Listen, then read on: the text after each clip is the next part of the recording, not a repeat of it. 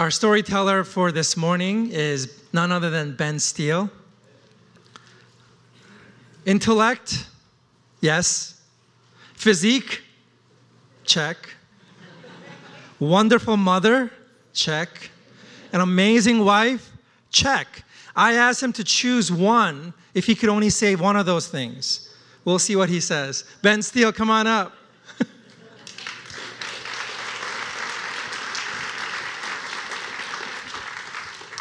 Thank you, Peter. Obviously, I'd go with the physique, so just to let you know. So good morning.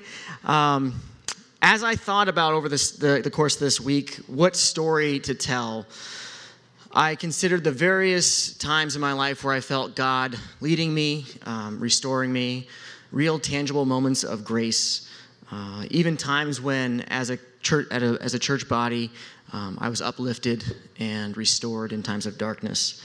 But considering Pastor Julie, or as I call her mom, her sermon, I thought it was appropriate to share a story about truth and confession. As many of you know, I am married to the wonderful interim children's director, pastor, minister, ICDM, BFTQ, whatever she just said, Elise. And it's a good thing that you're all sitting down, because I'm about to drop a bombshell on you guys. As a married couple, we've been known to disagree. Yes, I know, this is shocking. Audible gasp right now, yeah. And even on occasion, it's led to arguments. So, I know you're going to have to kind of really stretch your imagination here. I pray that you be gracious to me as you empathize with somebody who argues with their spouse on occasion, because I know you all have never done that. So you just need to imagine with me. So here we are, a relatively newlywed couple, and by newlywed I mean just getting back from our honeymoon. And we got married and decided to close on a house in the same week. Not something I recommend. So not only did we have the unpacking of our honeymoon bags and whatnot, but we also had the unpacking of a house to deal with. And so here we are moving things from the bedroom to the living room and rearranging things, and we got to the kitchen. So my wife and I started unpacking the kitchen. And oh, by the way, when I was talking to my wife about sharing this story, she said, "You are going to share the story correctly, right?" And I said, "Well, you won't be here, so I will. It'll be my version of the story, right?" So she's not here to defend herself. You can ask her about her side of the story later if you want. But I promise I'm going to give this story with the least amount of bias as possible.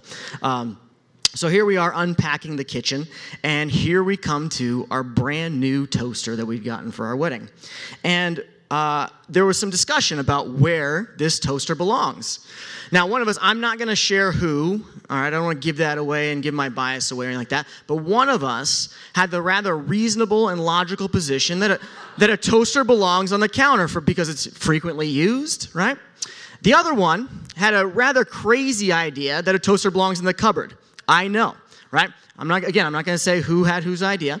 But one of us thought the toaster belongs on the counter. The other one said, it belongs in the cupboard, and you bring it out each and every time you have to use it, which seems like quite frequently and could be a bit of a hassle. Again, I'm not going to say who had that opinion and who didn't. But our discussion about where the toaster belongs erupted into a rather large argument. Until a few minutes into the argument, the F word was dropped. Fine. Fine. You win. Have it your way. This is where the toaster belongs. And then walk away. That's what my wife said to me, or something to that effect. And with that, I won the argument. Or not really. The situation continued to grow, and I realized that in that moment, I had kind of lost the forest for the trees. The value of where this toaster belonged and me proving that I was right was superseding the vows that I had just taken on this very stage about 2 weeks prior to love and honor and serve my wife. And so I realize that I have a tendency towards wanting to be right over wanting to be gracious. And even though I felt convicted at that time that I wasn't upholding my marital duties and my promise to cherish and love my wife as I wanted to, I wish I could say that that was the last dumb argument that we ever got into. but it hasn't been. And I still continue to find myself wanting to prove a point, to die on this hill or to die on that hill, even though I know that I may be sacrificing my husbandly duties in the process. Thomistic scholar Dr. Peter Kreeft says that truth is like a lion. You don't have to defend it, just let it loose and it will defend itself. I often think that I rush too quickly into defending my version of the truth. I want to prove a point that I'm right, that I'm smarter, that I've done more research, that I'm more logical. And in the process, oftentimes I find that I sacrifice the spirit of the vows that I pledged to my wife and the call to die to myself, to live for Christ. So I pray that as I mature in my relationship with God and as my relationship with Elise deepens, that I may be able to resist the temptation to want to be right over wanting to be gracious. I hope that my marriage and fatherhood will allow me and allow God to work through me in such a way that my pride turns to graciousness, that my heart of stone turns to a heart of flesh filled with both grace and truth. And with that, we turn to our scripture for this morning. Our scripture will be read from 1 Timothy chapter 2, verses 1 through 15. I'll be reading from the New American Standard Bible. You can follow along on the screens next to me or in your Bibles in the pews. First of all, then, I urge you that entreaties and prayers, petitions and thanksgivings be made on behalf of all men, for kings and all who are in authority, so that we may lead a tranquil and quiet life in godliness and dignity.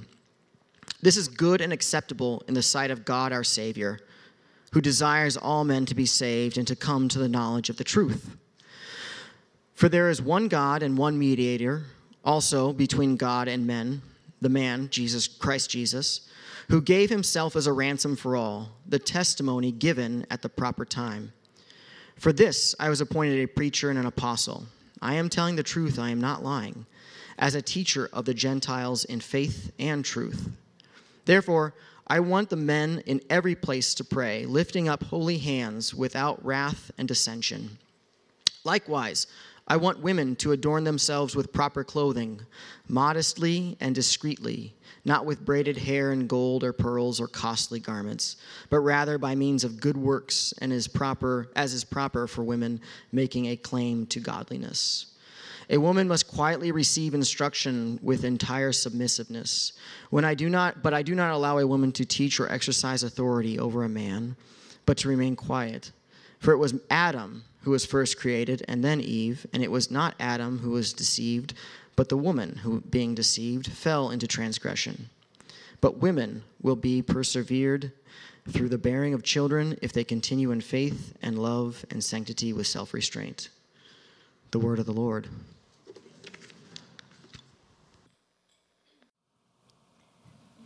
Well, it takes a lot of guts for me to come up here after that scripture reading.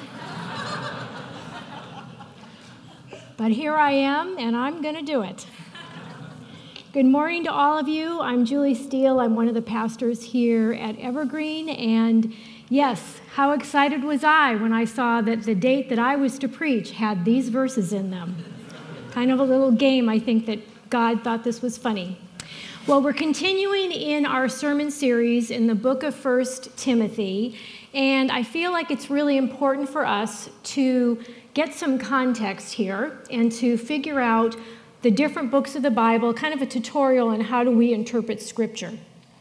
1 and 2 Timothy both are known as pastoral letters, because this is a letter to Timothy. Timothy is a pastor, a leader of the church in Ephesus. And it's important for us to remember that this book was written to him as a pastor because it's going to help us interpret what is being said here. Now, I think that there are, as you all know, many books in the Bible. There's 66, and I have this fun little chart up here to show you that there are different genres of the Bible, and they are divided in different ways. So you have books of the law, history, poetry, prophets, letters. The point is that we cannot read all of these books with the same lens. We will not understand what it's saying.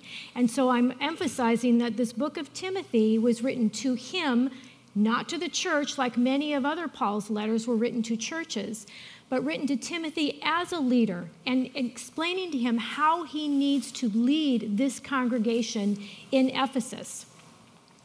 So the Covenant denomination is known for its belief in the centrality of the Word of God. And its tagline has always been, where is it written? In other words, you say this, but where is it written in God's Word?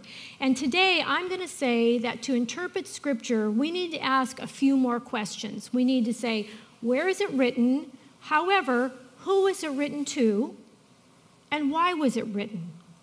This book was written a few years after Paul had already ministered in the town of Ephesus. So we know that it was written to Timothy as a leader by Paul. Why was it written? Well, the reason this book was written was to squelch unorthodox doctrine, address disturbances in the public worship service, and the misleading teaching that was going on. Now, a reason for these problems even coming up in the church, we need a little background here. Something called syncretism. Syncretism is the melding of different ideas, and in this case, different religions. You see, Ephesus was the center of worship for the goddess Artemis, or in the Roman culture, they called her Diana. And so it's most likely that these new Christians were mixing what they already knew with this idol worship in with their new Christianity.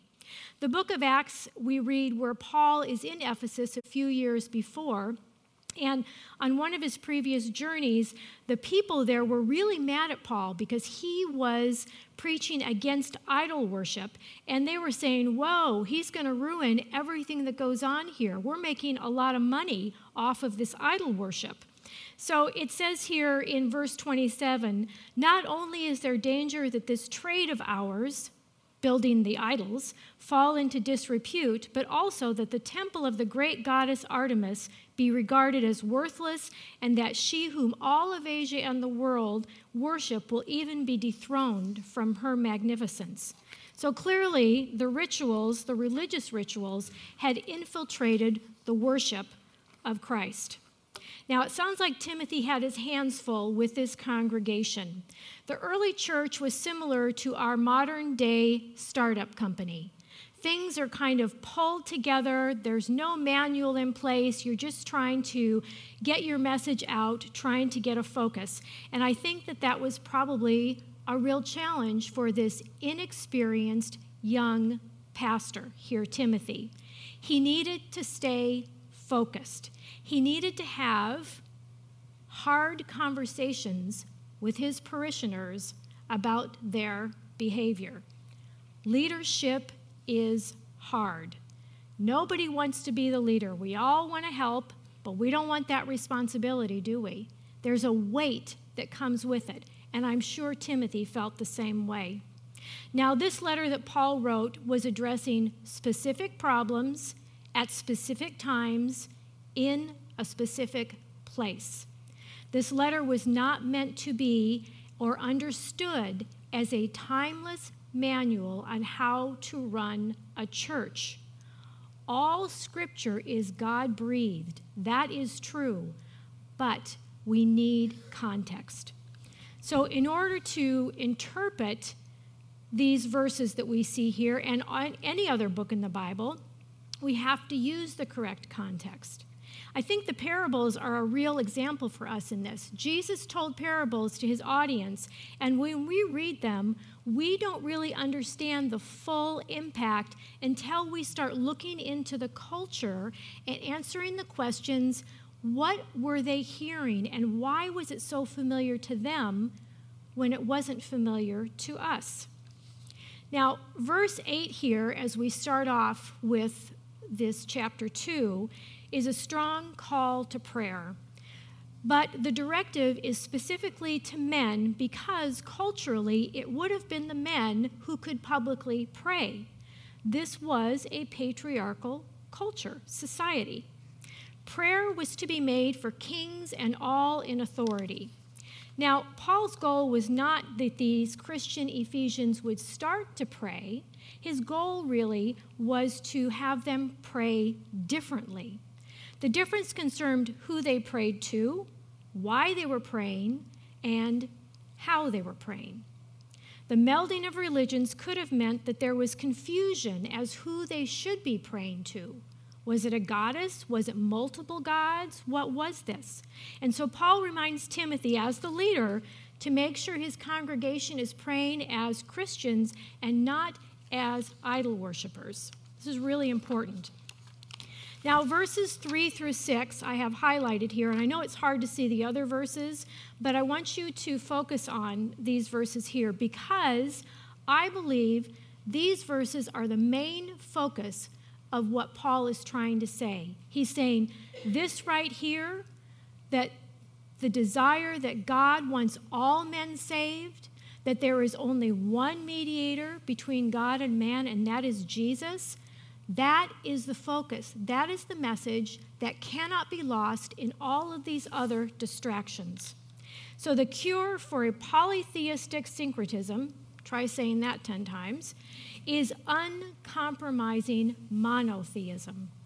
You see, the beginning of Timothy, back in chapter 1, Paul says, "To the King of the ages, immortal, invisible, the only God." Paul's debunking false doctrine all through this letter. It seems that Artemis was a principal competitor to Jesus, and one epithet to this goddess reads, "She alone is permitted to save those who take refuge in her." Interesting, huh? So let's bring this back to us. We may not be praying to another God. We may not be questioning the truth that Jesus is the mediator for us, or that he wants all people saved.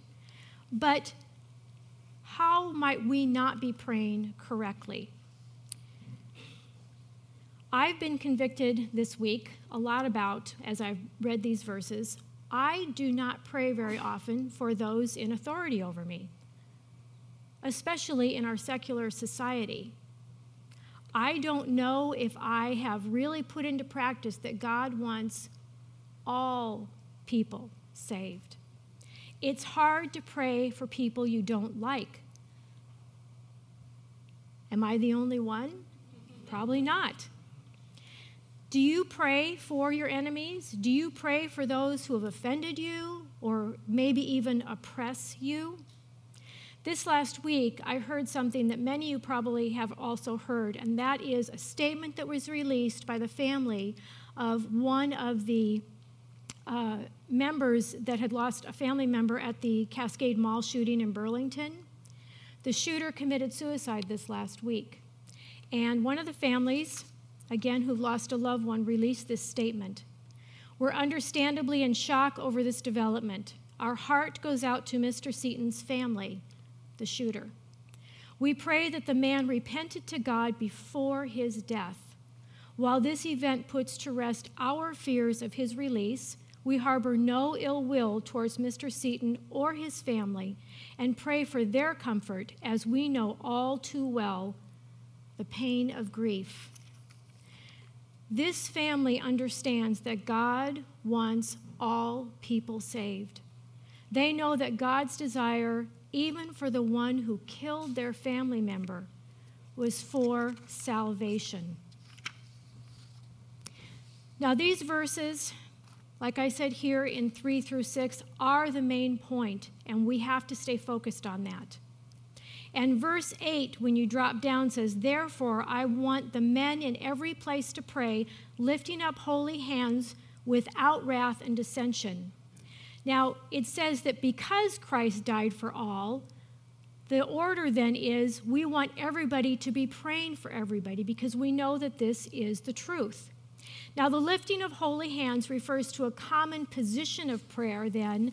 It also refers to spiritually clean hands, not holding a grudge, not being angry with one another while praying. That would be praying with unholy hands.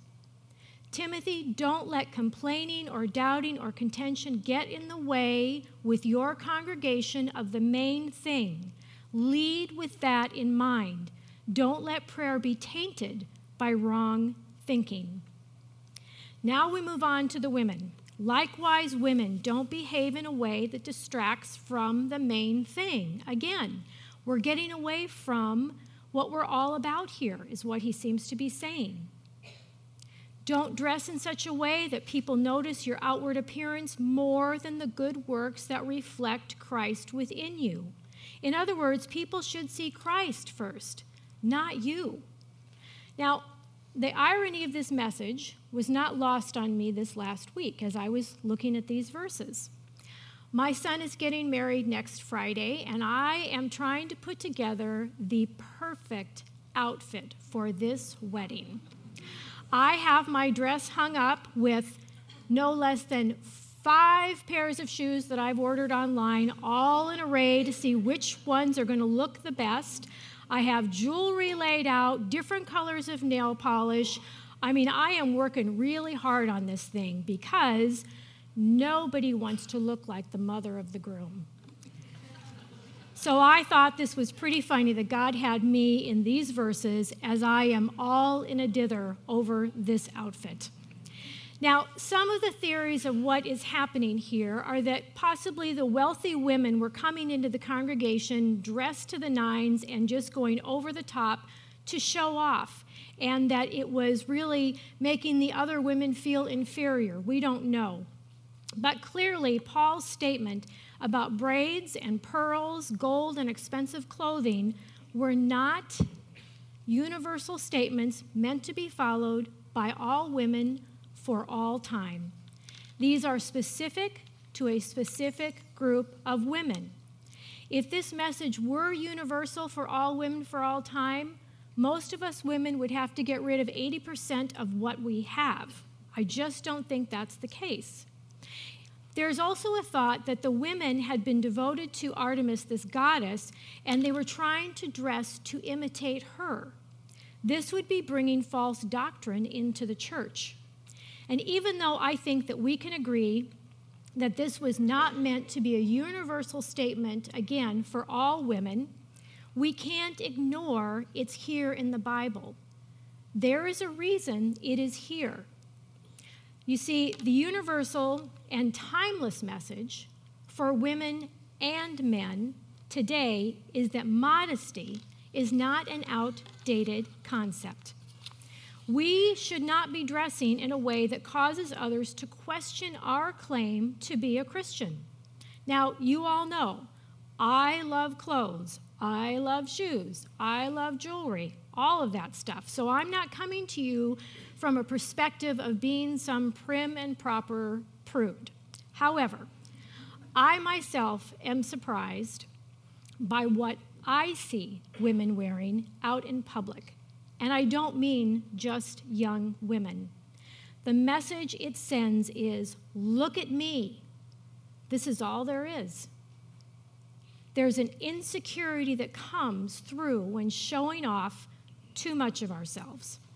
Right or wrong, we all judge appearance. People look at the appearance, God looks at the heart. That is true.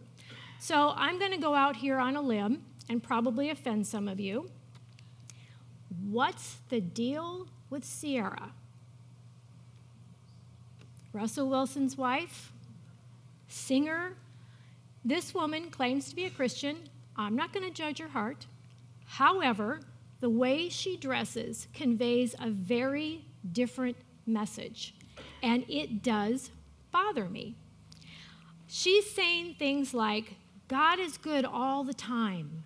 But as she's saying those words, I'm thinking, aren't you cold? I just can't focus on it. Okay, so I'm done now. So the universal principle here is that we should be known for our actions or our good works, again, men and women, that reflect Christ. That is a lot harder to do than focusing on our outward appearance. All right, so how do we read verses 11 to 12 specifically here? Are these universal, or are these to a specific group? Well, it's hard to make the case that these verses are a mandate for the church when the previous ones right up here clearly are not, right? I can't begin to tell you how much reading I have done on this subject this last week. Not like I haven't studied it before, but I really wanted to get this one right. And I can tell you, and you probably already know where I stand because I am here, correct? But I read every commentary, both sides of the aisle, trying to understand. And I looked up most of the verses that pertain to women in ministry. I can't possibly share with you all of it. I'm hoping you will take the time to dive into this subject yourself if you are unclear or uncomfortable with the stance that I'm going to be talking about. And I also want to let you know that we have 2 resources. I'm going to hold these up for you out in the lobby area that are put out by our denomination that I would encourage you, if you have questions, you can always go online too to check it out. One is called Called and Gifted, and it's just a little booklet that goes through the affirmation of women in ministry. The other is more lengthy but very thorough. This is a biblical and theological basis for women in ministry, which is put out by our denomination when they chose to ordain women back in 1976. I'm going to read one paragraph for you because I think it's important for you to hear this. Ministry of women is neither derived from society's ideas nor a partner to its extremes. For a tradition that is based on the question, where is it written? Only one foundation is satisfactory for having women minister in the name of Jesus Christ. Women ought to minister not because society says so, but because the Bible leads the church to such a conclusion. A legitimate biblical and theological basis for women in ministry is therefore crucial to the ongoing implementation of the covenant's decision regarding the ordination of women. This paper was not written lightly or over a short period of time, and it was wrestled with over and over to make sure that they came down on a position that was truly what the Bible meant. So I encourage you to read that. So, how do I feel about these verses? Well, a friend of mine gave me this mug when I got my permanent credentials. And I want to share with you a bit of my own journey on this because at one time, I myself interpreted these verses and a few others to mean that women were not permitted to be in leadership roles in the church. I believed that. I was not resentful about it. I was not going to want to change it. I was very comfortable and believed that this was God's role for women and way of doing things, and that was fine with me. Well, almost 20 years ago, I would have told you that men and women are created equal in Christ, but God set up a very specific hierarchy of leadership in the church, and that's called a complementarian view. We're equal but different, and therefore that means we have different roles. Now, at that time, we had deacons in the church, and they're similar to ministry team leaders that we have now. And I was asked to be a deacon of children's ministry. And when I was asked this question, I had to wrestle with, well, wait a minute. I can't do that. I'm a woman. So how is that going to happen? And should it happen? Well, I started my own study. I took some seminary classes. I started looking at original words in the Greek, and I really wanted to know the truth. I did not want to go against what God set up as good. That was never my intent. Well, I went from a complementarian view to what's called an egalitarian view, which means there are no boundaries for men or women in leadership roles. I had never looked at the whole context of the verses or the other verses that are used to make a case against women in ministry or limiting what they could do. Psalm 19:160 says, "The sum, S-U-M, of your word is truth." Looking at the sum or the entirety of the Bible gives us truth. Now, going back to the beginning of our message, we see that the context gives greater insight and clarity to the meanings of these ancient texts. And when I say ancient texts, I do not mean outdated or irrelevant. I'm saying they need to be understood in light of who, when, and why they were written. Verse 11 says that women should quietly receive instruction in submissiveness. I'm going to go back to that. However, the women in Timothy's congregation were being disruptive by asking questions and interrupting the speaker. These women would not have been educated. That just wasn't the culture then. And they were trying to understand the teaching. And this reminds me of when my husband and I are watching a movie, and we actually were watching a movie last night about World War I, and I am completely lost, and I'm saying, wait a minute, who said this, and who's the German guy? Wait a minute, didn't they do this? And he's like, I'll tell you afterwards, stop interrupting me. And I kind of feel the frustration of these poor women. It's like, ugh, I just want to know now. But as far as teaching, these women would not have been in a place to teach, since they were uneducated, new believers, and going back to the synchronism, were involved with false teaching. Paul said, you can't let these people teach in church. This was a specific message to this group of women.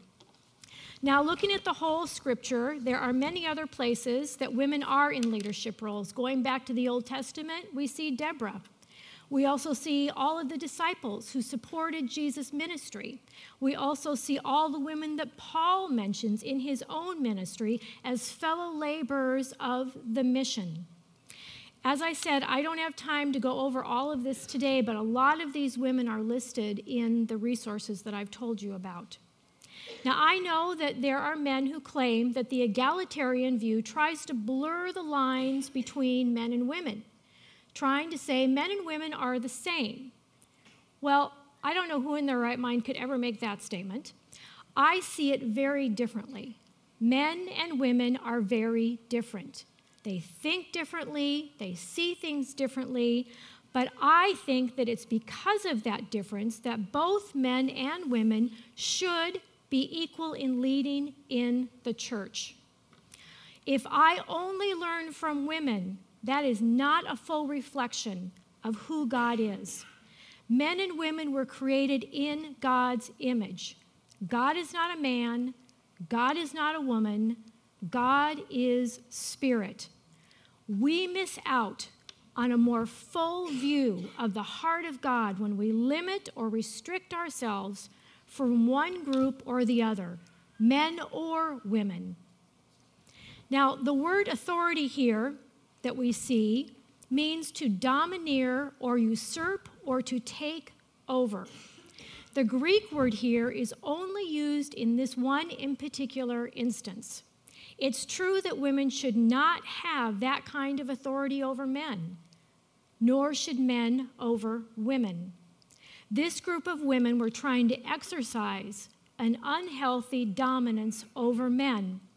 And part of this could have come from the goddess Artemis, who they were worshiping, because she promoted superiority over men. And so this could have influenced these new Christians' behavior. Paul's not saying that women should not teach or have authority. As in other scriptures, Paul puts women in charge of home churches. He is, however, addressing the issue of certain women who are being domineering in the community worship in Ephesus.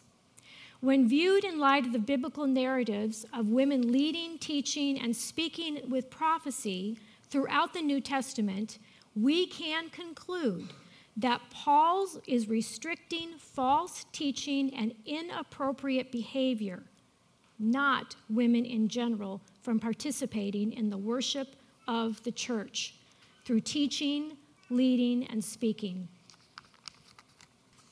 So, Timothy needed to be a leader by doing a course correction in his congregation. He needed to be focused on the goal of spreading the gospel, the truth, and eliminating the distractions from the worship service. That meant instructing his congregation on Christian prayer, behavior, and doctrine. The distractions needed to stop in the church if the message was going to be spread and be heard. Paul encourages Timothy to teach his congregation to pray in a new way. Pray as those devoted to Christ alone, for there is only one mediator between God and humankind. That is the message of the world. The world still needs to hear this today. When you pray, do you pray for everyone, including secular leaders, especially the ones you didn't vote for? Do you pray to have peaceful lives, for human dignity? Do you trust in Christ and no other gods or goddesses? So how's your prayer life? Is there someone or a group of people that you need to be praying for? Maybe it's someone you don't like. That's really hard to do. Is there anything you're doing that could cause others to see you instead of who Christ is? And what's distracting you from Christ-centered worship? This church in Ephesus was having problems in engaging in Christ-centered worship. What might that be for us today? What might we need to let go of that we think is biblical, but it's just traditional? And what about our own church here at Evergreen? Are we focused on the gospel message, or are we doing anything that is hindering others from hearing and believing this main message? Now, honestly, I think that one of the areas that we really do have a problem here is with our children's ministry. There are a handful of people who commit week after week to serving our kids. And what does it say to our kids when they are seeing a different face? There's no consistency, and everybody's too busy. I think we really need to look at that and think about the message that we're sending. And do you need to let go of any false doctrine? Maybe focusing on good works. Maybe not consciously, just subconsciously. Like the more I do, the more church meetings I go to, the better Christian I am. Or putting more trust in your finances or your material goods than you are in Christ. Those are false doctrines too. What is it for you? I don't know. But I know that each of us has something today that God is trying to tell us. I want to let you know that after the benediction, we are going to have some of our prayer team up here in the front available to you to be prayed for. If there's something that you heard today or just something going on in your life that you would like to have prayer for, I would encourage you to stay behind and take advantage of that and be prayed for. It's a wonderful experience. So we got through that together. You haven't thrown anything at me yet. I just want to say that I have respect for all positions that people take if they have really sought out Scripture.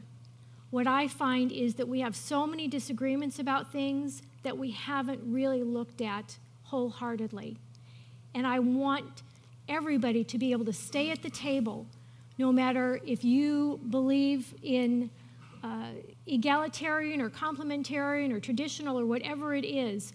This is a place for us to be together, to be the body of Christ, and to wrestle with these things together, as long as we keep the main thing, and that is God wants all people saved, and that is our message. Please pray with me.